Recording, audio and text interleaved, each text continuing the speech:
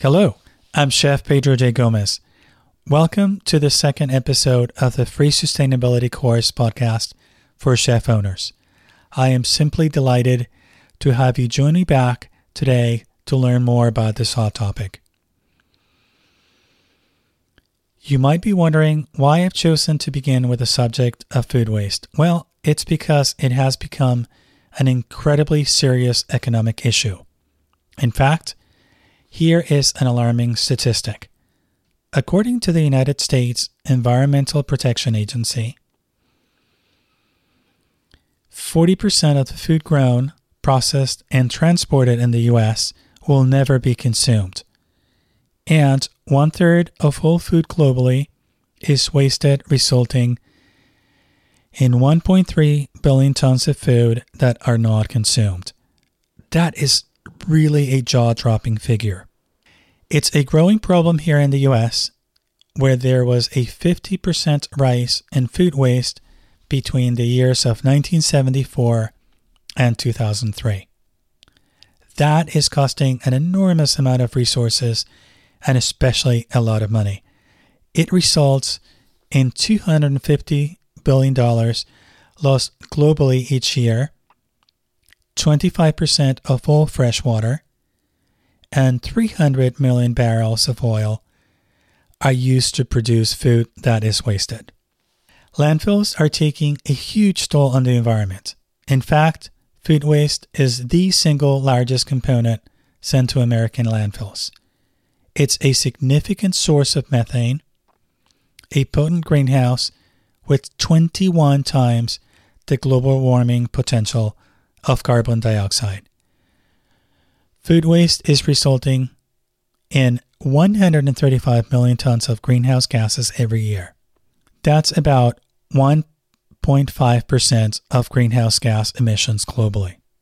By now, I know you're wondering how these facts impact your bottom line. When you take into consideration that food costs have risen 42% during the past 10 years alone and 8% in 2011, you know that an astonishing amount of money has been thrown away. Add to that the reality that food production requires a vast amount of water, fertilizer, and land.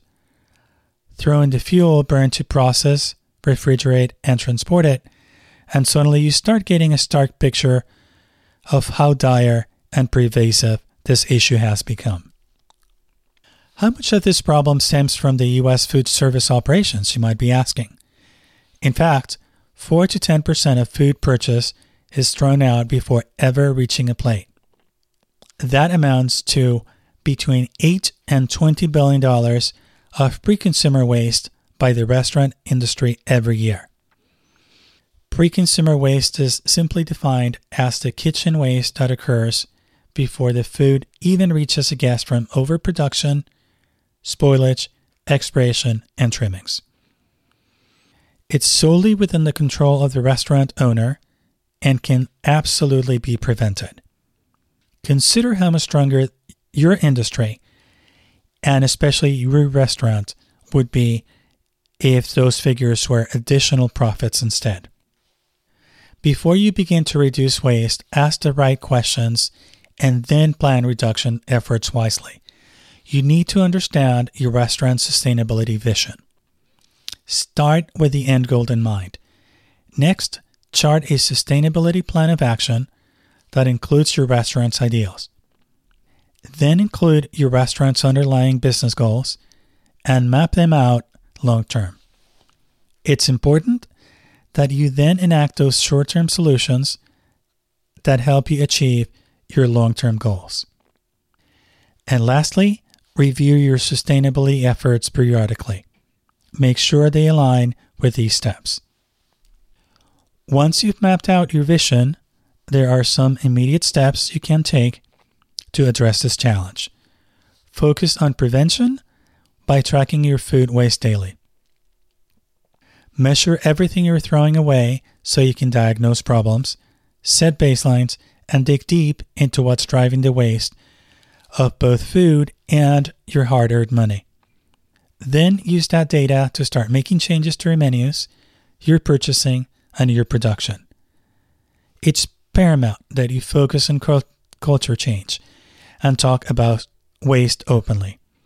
Keep the conversation especially positive and encourage everyone to help save the problem. Then your employees start seeing the value of money. You can maximize food waste reduction with automated tracking systems. They help restaurants like yours reduce waste by as much as 80% and save between 2 and 4% or more on annual food purchases.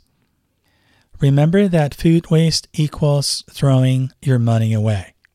Start thinking about this issue from the very beginning. Source reduction helps you both financially and especially the environment. You can reach out to local pig and chicken farmers and offer them your unused items for animal feed. It reduces your costs and builds community relationships at the same time, and they will be very grateful. Next, embrace donating food. By doing that, you're achieving 2 goals: fighting food waste, and most importantly, you're feeding hungry people. Karen Hanner from Feeding America describes it as, quote, a win-win relationship. It's not a handout, it's about a help up, end quote. There are 4 ways on how to donate food properly. First, track the food you're donating. You want to know the impact you're making on your community and your bottom line. This will then help you modify your food ordering accordingly. Second, ask the right questions first. You must always be mindful of proper food safety rules. You can only donate edible food, so make absolutely sure it's still edible. Third, store it properly. Food safety is key. Make sure the food is stored safely. Fourth, donate it. Find a local charity or with a local food service program, a soup kitchen, or food bank that has food handling processes in place and can come up regularly to collect the food. I look forward to seeing you back here tomorrow for episode number 3. Text keyword chef to number 38470 in order to sign up for our webinars. Thanks for joining me today.